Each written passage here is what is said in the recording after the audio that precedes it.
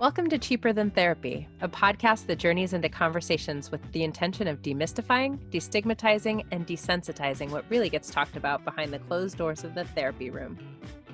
I'm Vanessa Bennett. And I'm Danae Selkin. And we're seekers, soul sisters, and holders of sacred space. So join us as we dive into the ways that therapy can be connecting not only to yourself, but also to those around you.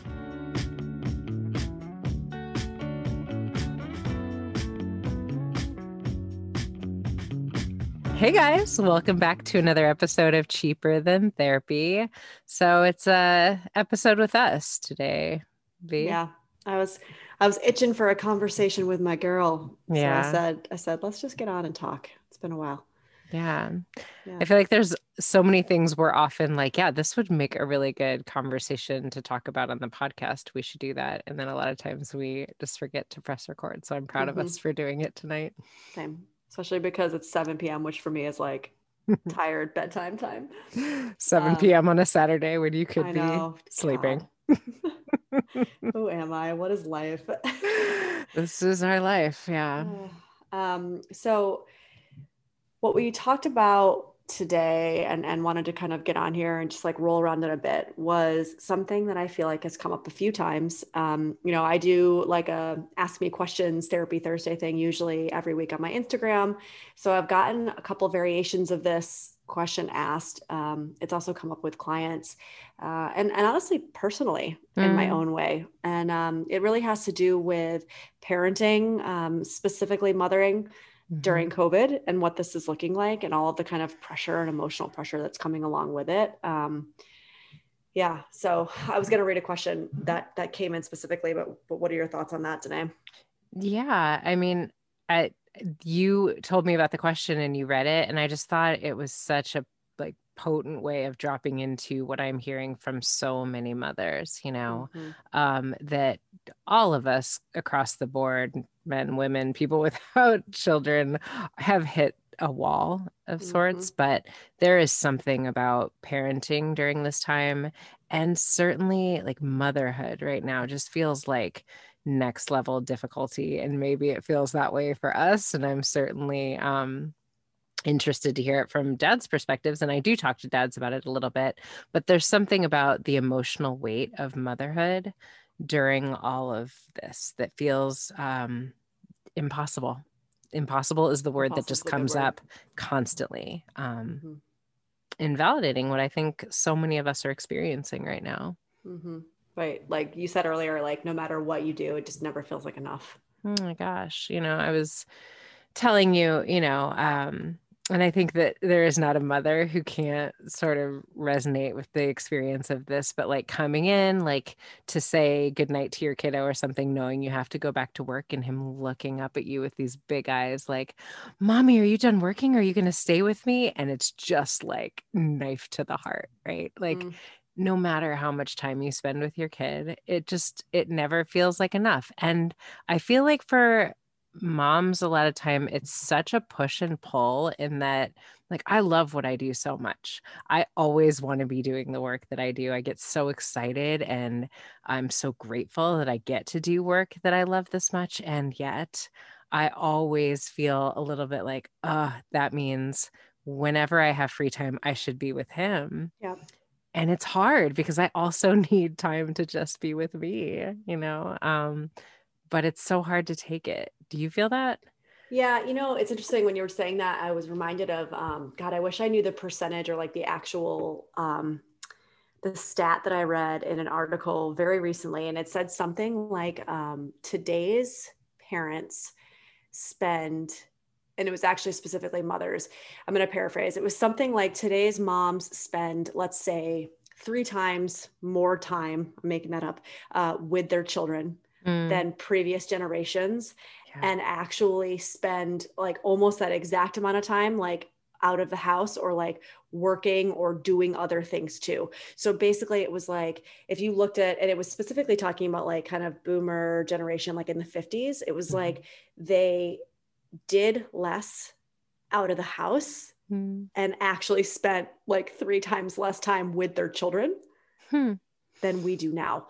And so it really was speaking to like this idea, or like, I would say epidemic of like helicopter parenting, Yeah. and how much more pressure we put on ourselves, our generation puts on ourselves with parenting and our children and raising our children. And I'm not saying that like we need to go back to how it was in the 50s, right? Where parents were like, all right, get out, I'll see you in a few hours. But I mean, I don't know, maybe we should actually, because I quite enjoyed that a lot of times. But Cigarette in the mouth while they're playing yeah, with bubble wrap. exactly. With a glass of wine and just being Right. like, it's mommy's time. But at the same time, I don't know, like there is a part of that I think it's almost like we've course corrected too far. Like we've tried so hard to be like, okay, we're not going to parent in the way that they parent or parented. And we've swung that pendulum too far. And so now you have like helicopter parenting, now you have this, my kid's schedule is packed from, I mean, we're talking pre-COVID days, right? Like when play dates were a thing, but like play dates and swim lessons and soccer and this and that. And I'm picking them up and I'm dropping them off and it's just kind of go, go, go. And tutors, and like I'm going to be all on top of them when it comes to schooling and like the right school and private schools and charter schools. And it's like, I don't remember ever hearing my mom talk about that at all. I mean, yeah, she drove me around night cheerleading and stuff like that, but it was kind of just like no, we're not going to do that. I don't know. It felt very clear with my mom, like, no, this is my time. Like, I don't have time for that. Yeah. It's so, God, as you say that, I'm just thinking of how often parenting is a lot of course correcting what we feel like we didn't get, right? Like I remember so often, I don't know, just like my mom wanting me to have things that she didn't have, right. Or, like maybe she didn't grow up with as much money. And so she like was just like very much like course correcting, like the experience of, I don't want my kid to go without anything, or I want you to grow up in a 2-parent household because I didn't have that. Like it was very much in reaction to experiences that she felt like she didn't have growing up. And I feel myself doing that, that like I felt like my mom worked a lot, and God, she was like such an amazing mother, but a lot of times like I longed for like more time with her, that she didn't feel busy. And so I feel like a lot of times my experience of me as a mother is sort of in reaction to something that I felt when I was a kid. Yeah. And I think we're onto something there. I mean, I think that, I say that a lot, even in couples work, or like I've said this in parenting before, where I've talked to clients and I've said, basically be careful how hard you try to push against, like, my parent did it this way, so I'm going to do it the opposite. Yes. Because you're going to end up doing it in a way that you also don't like and you don't feel comfortable with. It doesn't sit well with you, because it's a pendulum. It's like you push so far that you end up in the other extreme of not healthy. Right. Whereas it's really finding kind of that middle ground. It's finding like, okay, I didn't like this, but I did like this. What would it feel like if I took 2 steps this way instead of like 20 steps this way? And then course correcting, like maybe pivoting, trying it again, pivoting. So yeah, I think a lot of us as parents pre-pandemic, our generation had already done that. We've already pushed so far against kind of the other way of parenting, that now we've got this helicopter parent thing going on. And now we're in lockdown. So let's read the email, Yeah. And, in reference to where we are in this moment with lockdown. Okay. So she wrote to me and put this in a DM, and I actually asked her to put it into my IG Ask Me a Question so that I could answer it for everybody, which I did. And I'll speak a little bit to what I said to her. But she said, I saw and agree with a post that you did about couples not staying together for the kids. The kids feel it, but it made me think, do kids feel it when their mom hates being a stay-at-home mother? Am I fucking them up being with them when I don't want to? Can I fake it enough for them not to feel it? The impacts of COVID, parentheses, no options for childcare in my rural town, and school canceled for my oldest, makes me staying at home with them the only option for my family. And I thought, you and probably so many other people, I mean, myself included, in my own way. Oh, God. Yeah, I just felt her so hard. I know. And I loved her honesty, actually. I mean, obviously she DM'd me one-on-one, but she did put the same thing. I was impressed into the question. She got really raw. It felt very vulnerable, especially to admit, like, I hate this. Yeah. Well, it's funny that we're talking about this and that we use the word impossible, because I feel like I have said that to so many parents. And, we talk about this a lot, that it just feels like, oh, and this is such a, gender normative statement, but it feels like the weight on mothers is different. There's just so much, there's this thing that we talk about a lot where we sort of like anticipate like what could go Yeah. wrong in a way sometimes, that it feels like the dads don't do. And I Mm. might be specifically speaking to, I don't know, like, I don't even know how much of that is like my paranoia, or like it's actual real, or it's just like, those mommy spidey senses that get fired about things. But um I don't know. I think we're always sort of 10 steps ahead of what could conceivably happen, what needs to happen. I definitely did not have that, before I was a mom, but so much of that kicked in as I became a mother. And it feels like the emotional weight of what we're carrying is just so much heavier. Mm. And all these moms are, in addition to carrying all of that, mothering 24/7. And so Mm-hmm. even if they're not doing it as a single mom, it feels like the weight I'm carrying is so much out of balance with my partner. Yeah. And what I actually said to her, I did speak to like, if you took the mothering part out of what you asked me, like the question that you asked me, Mm. and I was coaching you, I do a lot of like career and life transition coaching. Mm-hmm. You sound to me just like somebody who's teetering on the edge of burnout in their career. Mm. The words that you're using, the way that you're using your language, like you're burning out. Burnout is real. It's a Mm-hmm. form of anxiety, right? And I said to her, like, well, doesn't it make sense? I mean, it's almost like I pose it as like, partly can we be compassionate to ourselves? Mm-hmm. It doesn't make me a bad person. I'm not a bad mom, that I have gotten to the point where I am up to my eyeballs. I'm fucking burnt. I'm done. I don't want to do this anymore. It doesn't mean you don't love your children. It doesn't mean that you're a horrible mom. It means that you're a human being and you've hit your threshold, which Yes. all of us have, especially if you're doing it like she's saying, rural town, no help, potentially single, we don't know. But yeah, man, like you're burnt out. Can that be okay? I mean, that would be my first question.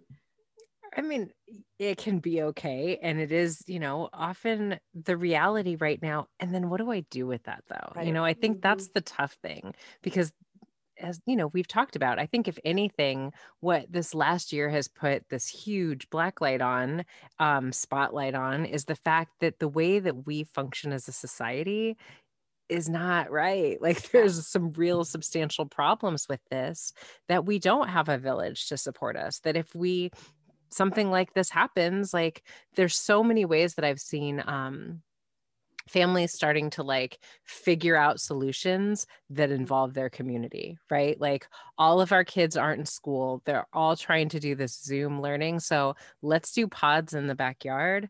Let's try to figure out, like, a college kid that we can have come teach a bunch of kids something, which in so many ways, it feels like we should have been doing some of this in a communal way Mm-hmm. anyway. Right. Because then we get in situations where I'm out by myself in a rural area. I'm drowning. I'm burnt out, but there's no solution for me. Like, what do I Mm-hmm. do? Mm-hmm.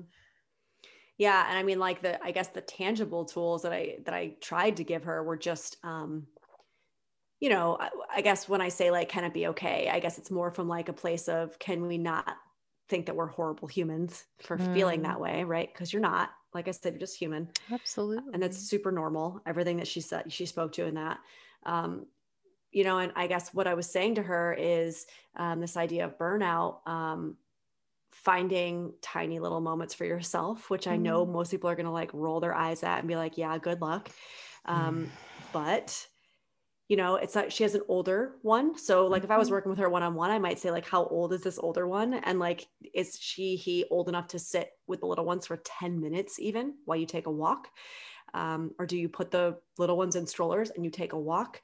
Tiny little instances where you can kind of grab and hold onto with two hands that are moments for you, I think are really important. And this idea of being present in the moment where, can you notice the way your kid smiles at you in an instant and just say, okay, in this instant, this moment right now, I feel in my body the sensation of love. I feel in my body this warmth and this knowing that I love this other being. Yeah. Period. And can that be enough in that moment to keep you going? Right? Like, can we separate out the I'm a bad mom from the actually, no, I love my kids. Here's this moment that shows me, that proves to me, but it doesn't mean that I have to be happy with what's going on right now. I don't know. Yeah, I mean, absolutely to what you're saying. And, you know, a, a couple things that I feel like we've talked about before is that I've really felt so strongly and have said to so many clients, it is really important that we lower expectations as we would in any moment that is a crisis, that all of the expectations of like, I'm going to be the most present helicopter doing every activity, playing with you every moment parent. No, sometimes there's going to be moments of independent play, and that's important and that's okay. And you go lock yourself in the bathroom for 15 minutes or whatever it is. Do my kids feel what's going on with me? Of course they do. And it's okay to normalize for them. This is so hard because it's hard for them too. I'm really struggling with just feeling overwhelmed sometimes. And it does not mean that mommy doesn't love you. Mommy's just frustrated. I think our kids are going through this with us. And the more that we give them space to feel frustrated by modeling for them, yeah, it is so frustrating that you can't be with your friends at school right now. I feel it too. I'm tired of this too. I just think it gives them space to feel the truth of what they're feeling. Yeah. And I think that it's important too, so many of us get into, and I think this is actually also this whole helicopter parenting thing. We want our kids to see us as perfect. We never want our kids to see us screw up or fail or, do something wrong or whatever. And I tell so many people that is so much more detrimental. Absolutely. Than being honest. Right. Because kids know, they're smart. I don't care how young they are. I mean, of course you got to do it in ways that are developmentally appropriate. Right. But they know, they feel, they sense, like they are such intuitive, empathic little beings because that's how we're all born. Yes. And we logic that stuff out of them by pretending. We pretend that we're perfect. We don't humanize ourselves. We don't say to our kids, I'm really struggling. I'm really frustrated right now. I need to take 10 minutes for myself. And so what happens is they start to believe that there's something wrong with them for feeling those feelings, or they start to think, I know something's going on, but you're denying something's going on. So one of two things is happening. Either you're lying and I can't trust you, or my internal sense is wrong and I can't trust me. Yeah. And we know like where their brain development is. It's always like the internal, like, I am wrong. I'm the problem. This is something I'm doing. Right. So they internalize what we don't help them understand by naming it. Right. So, yeah, absolutely. I think that not only is it important for us to sort of, they not only do they know, but they have this incredible sense of injustice. Right. And there's something that like they internalize some sort of shame or some sort of like, this is me being a problem, bad, whatever. If we don't give them space to say, yeah, mom's going to own that. I just fell short because I'm overwhelmed and I'm tired. And what I should have done was say, I need 10 minutes, buddy. If you could just like color for a few minutes or whatever it is while mom takes a minute, that's just going to, in the long run, like you're saying, be so much more beneficial to them understanding like and how they process what's happening in the world around them, And as somebody who has a baby, right, who's like 11 months old, she's not going to understand that.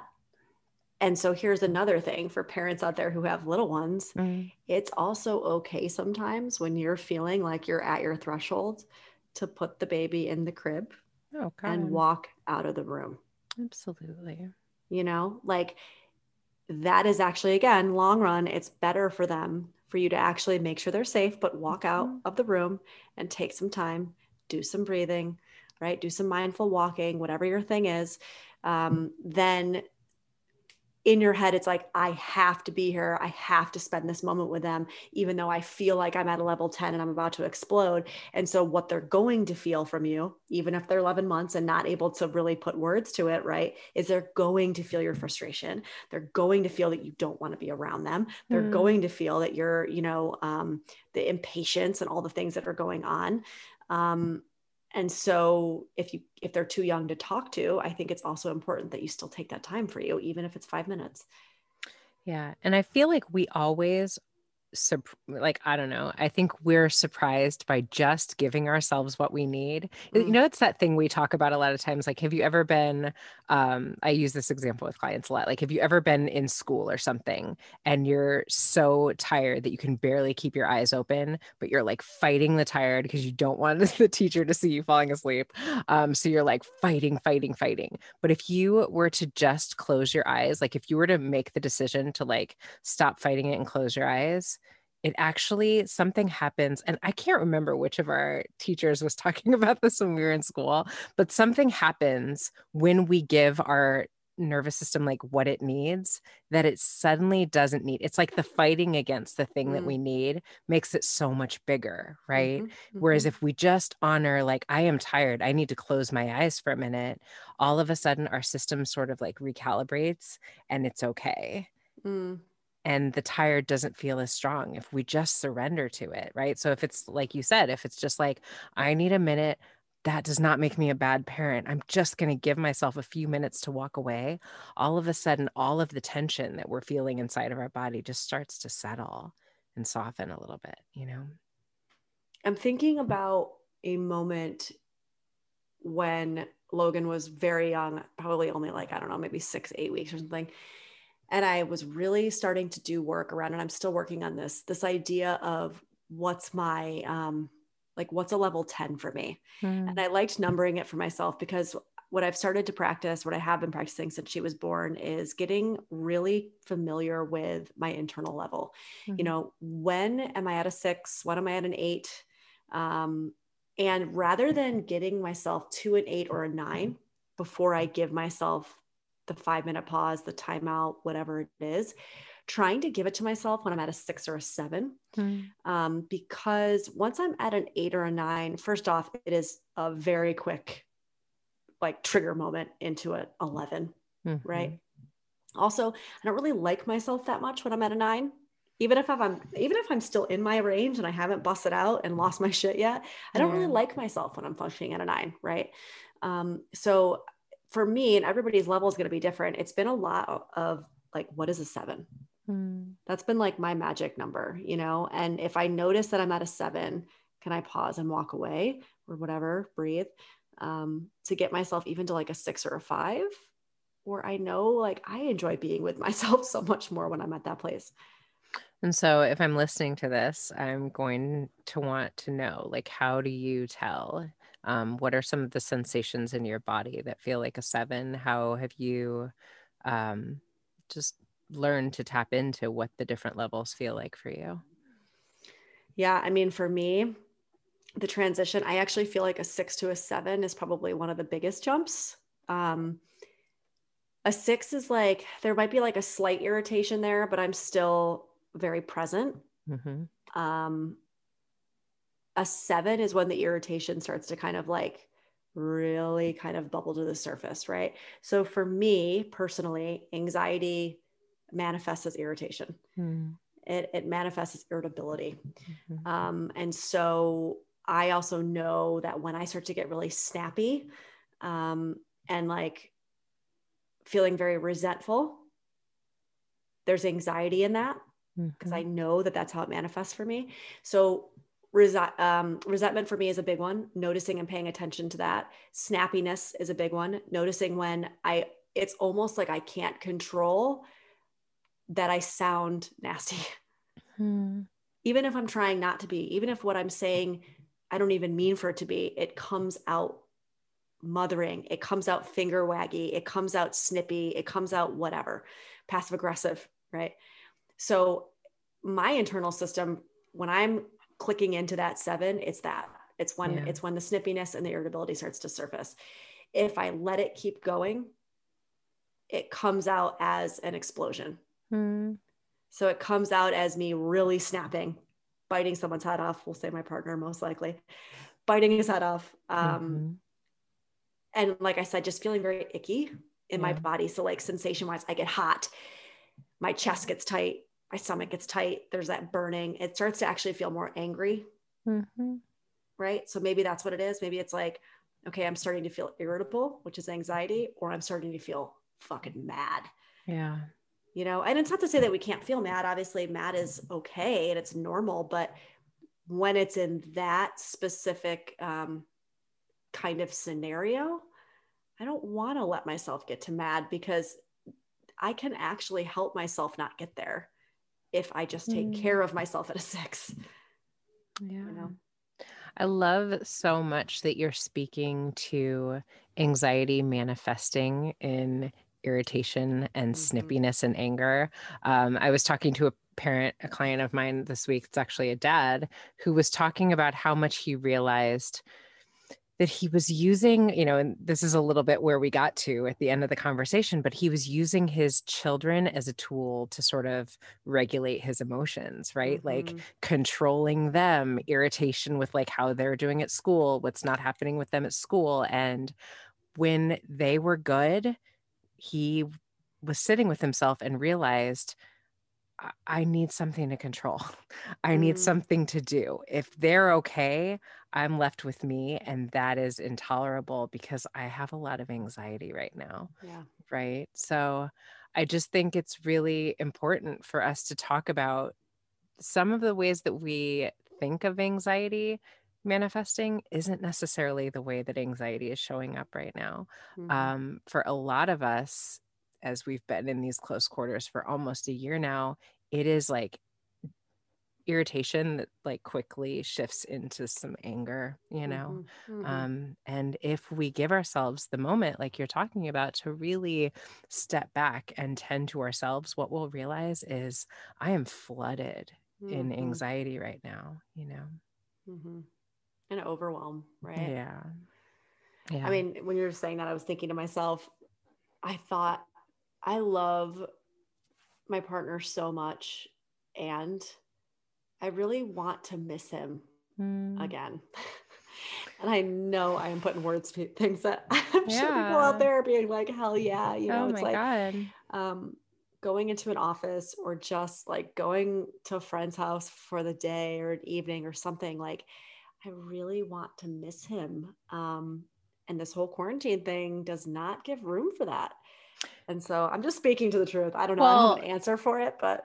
And can we say this, that's even true of our kids, and that's the harder truth to speak out loud, right? Like, if we're with our partners 24 hours a day, 7 days a week, and it feels like sometimes I just don't like you because I'm always with you, there are certain truths that are, harder to speak, which is, as parents, sometimes we're a little irritated with these kiddos because we're just with them nonstop right now. Nobody should be with people this often. I mean, even the people we love most in the world, right? Like, and I feel like there's so many things that I hear parents saying, like, I can't even say out loud to anyone, but it's what so many of us are feeling. I just want to be by myself. I just want to not have to be responsible for anyone for a minute,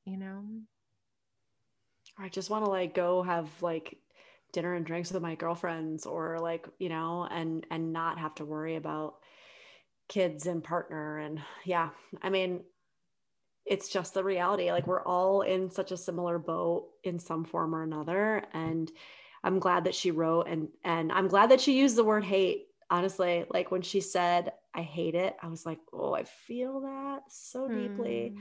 And I appreciate her giving us the opportunity to kind of talk about this, because it was just such an instigator for me to also turn myself, like turn that inward and go, yeah, I'm kind of experiencing a little bit of that too. And so what advice, I guess, would I give her? But also it has to resonate with me too, Mm. you know? Yeah, it's interesting. Like, what do we do with this as, like, what's the lesson, I guess, is what's coming up for me Yeah. because hopefully we're shifting. Hopefully things are starting to be a little different. Hopefully at some point, I feel like we're really fortunate in that we do have some support. I have a kiddo who's in school.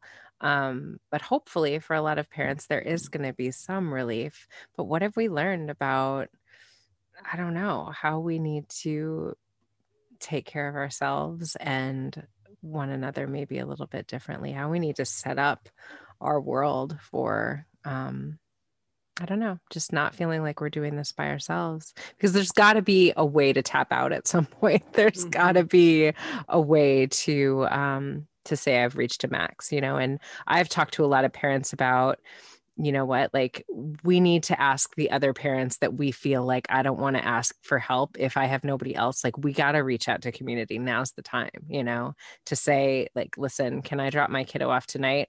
I'll get your kiddo next Friday. But we've got to. That's like a Mm-hmm. little, I think for me, the thing that we have to learn from this time.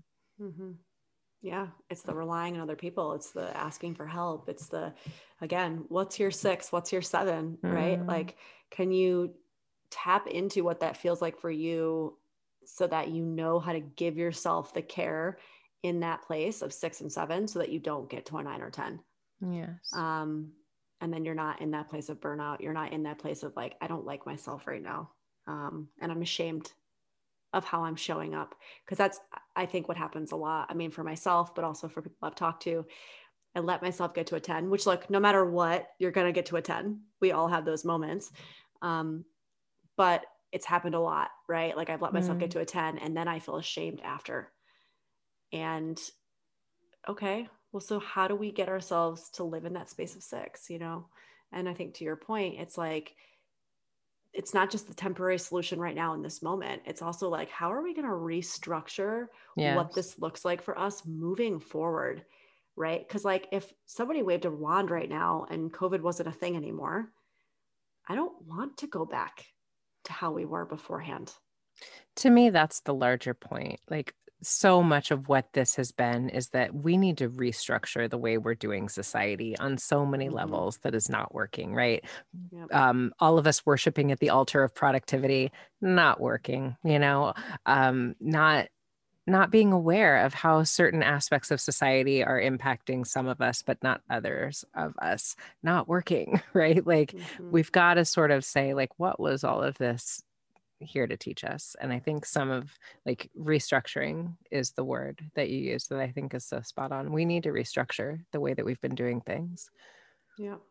Yeah. I think about, like, I have like part-time help that comes to the house a few days a week so I can get work done. And there's been a couple times where I've like banged through all my emails and I've done everything I need to do that day. And there are probably like larger projects that I could and should get started on, but like Mm, really in that moment, I'm okay. Like I've got things under control. And there's a part of my brain and my body that goes, maybe like unroll your mat and do some movement. And then there's mm, a part of me that's like, no, like you're paying somebody to be here. You need to get work done. And so it's like, I will find work to do versus maybe meditating or moving my body, doing yoga, whatever, because that doesn't feel productive. And so it feels mhm. like I don't allow myself that. Like I shouldn't be allowed to have that when I'm on the clock. God, I just, it resonates so deeply, but it's what we do. There's all these ways that we shame ourselves out of taking care of ourselves. Mm-hmm.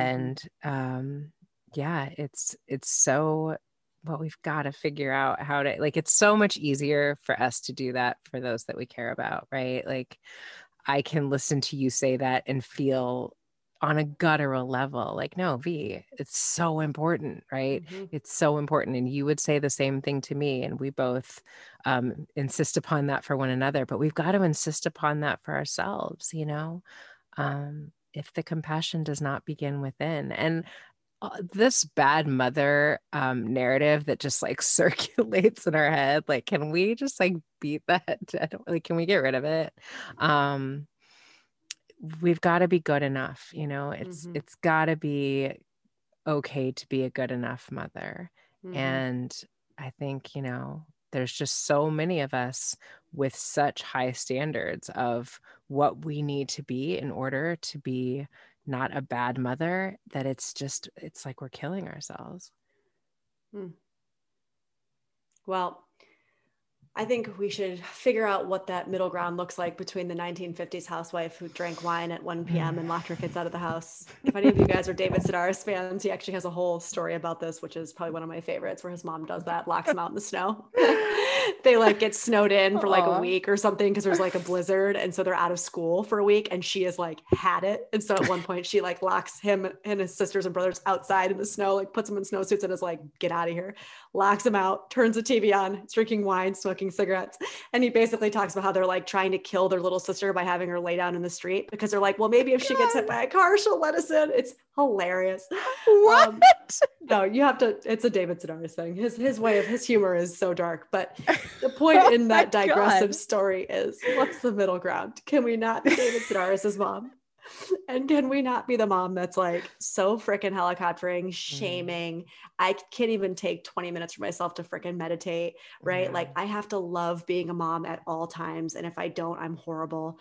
I have to be like this flowery, perfect, apron on, cooking them every organic, wholesome meal, driving them all these places all the time. Like it's such bullshit. And P.S., not good for them. No, like that's the thing I feel like we don't talk about enough, that I loved in Glennon Doyle's book, Untamed. Like she's like, we are raising little assholes by doing that. That's not good for them either. They should not think the sun rises and sets on their behinds. Like that is not good for our kiddos, Yeah.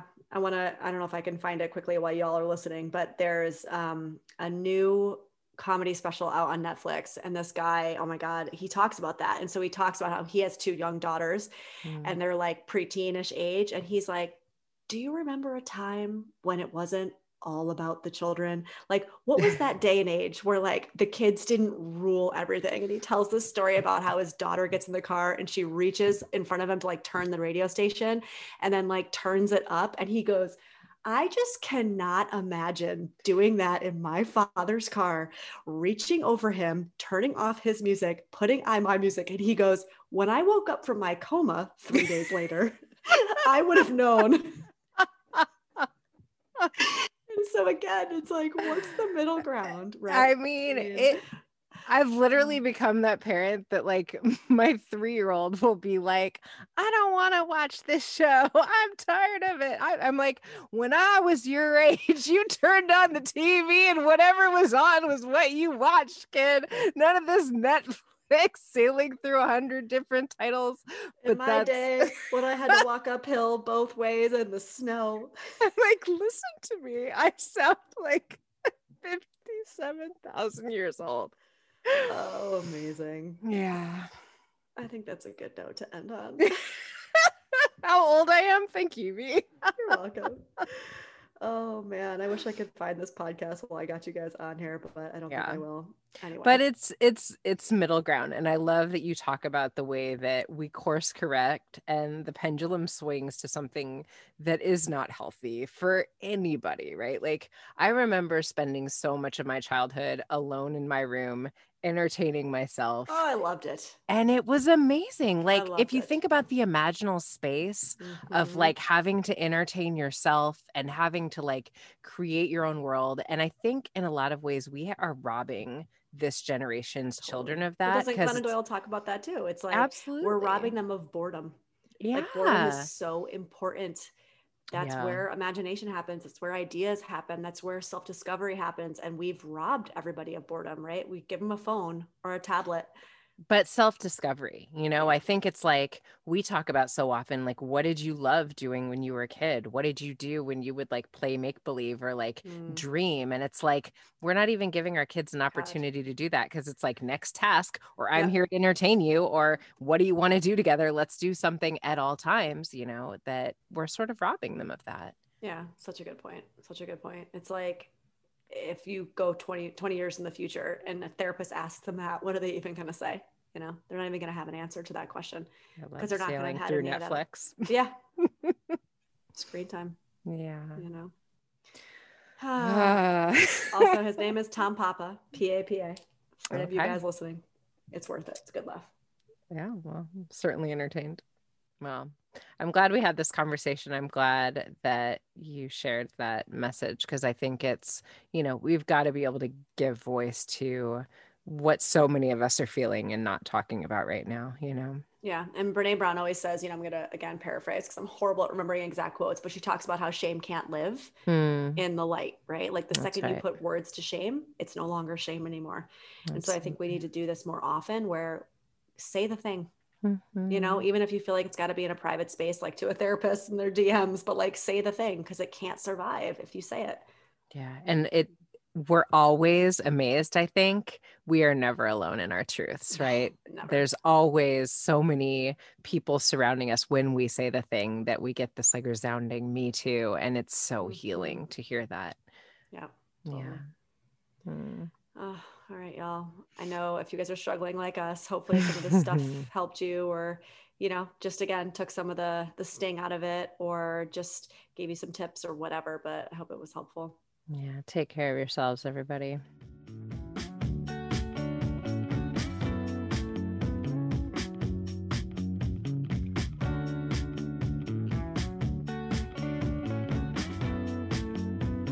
So if you're wanting to dig a little bit deeper into the conversations that we're having, we are both a part of a community called the Tat Lab. Some of the topics we lead groups in exploring are how to navigate the experience of singlehood after an expired relationship, reparenting yourself, and breaking down codependency, from a 101 class to boundaries to perfectionism and self-worth. And if you're curious, you can go to tat-lab.com. Not only check us out there, but also all the other awesome therapists and coaches that lead groups on a ton of different topics. So we hope to see you guys there. Thanks for joining us for this episode of Cheaper Than Therapy. If you enjoyed today's episode, be sure to subscribe on Apple Podcasts, Spotify, or wherever you listen to your podcasts. And if you want to connect with us, you can find us on Instagram at Vanessa S. Bennett and at Danae Logan Selkin.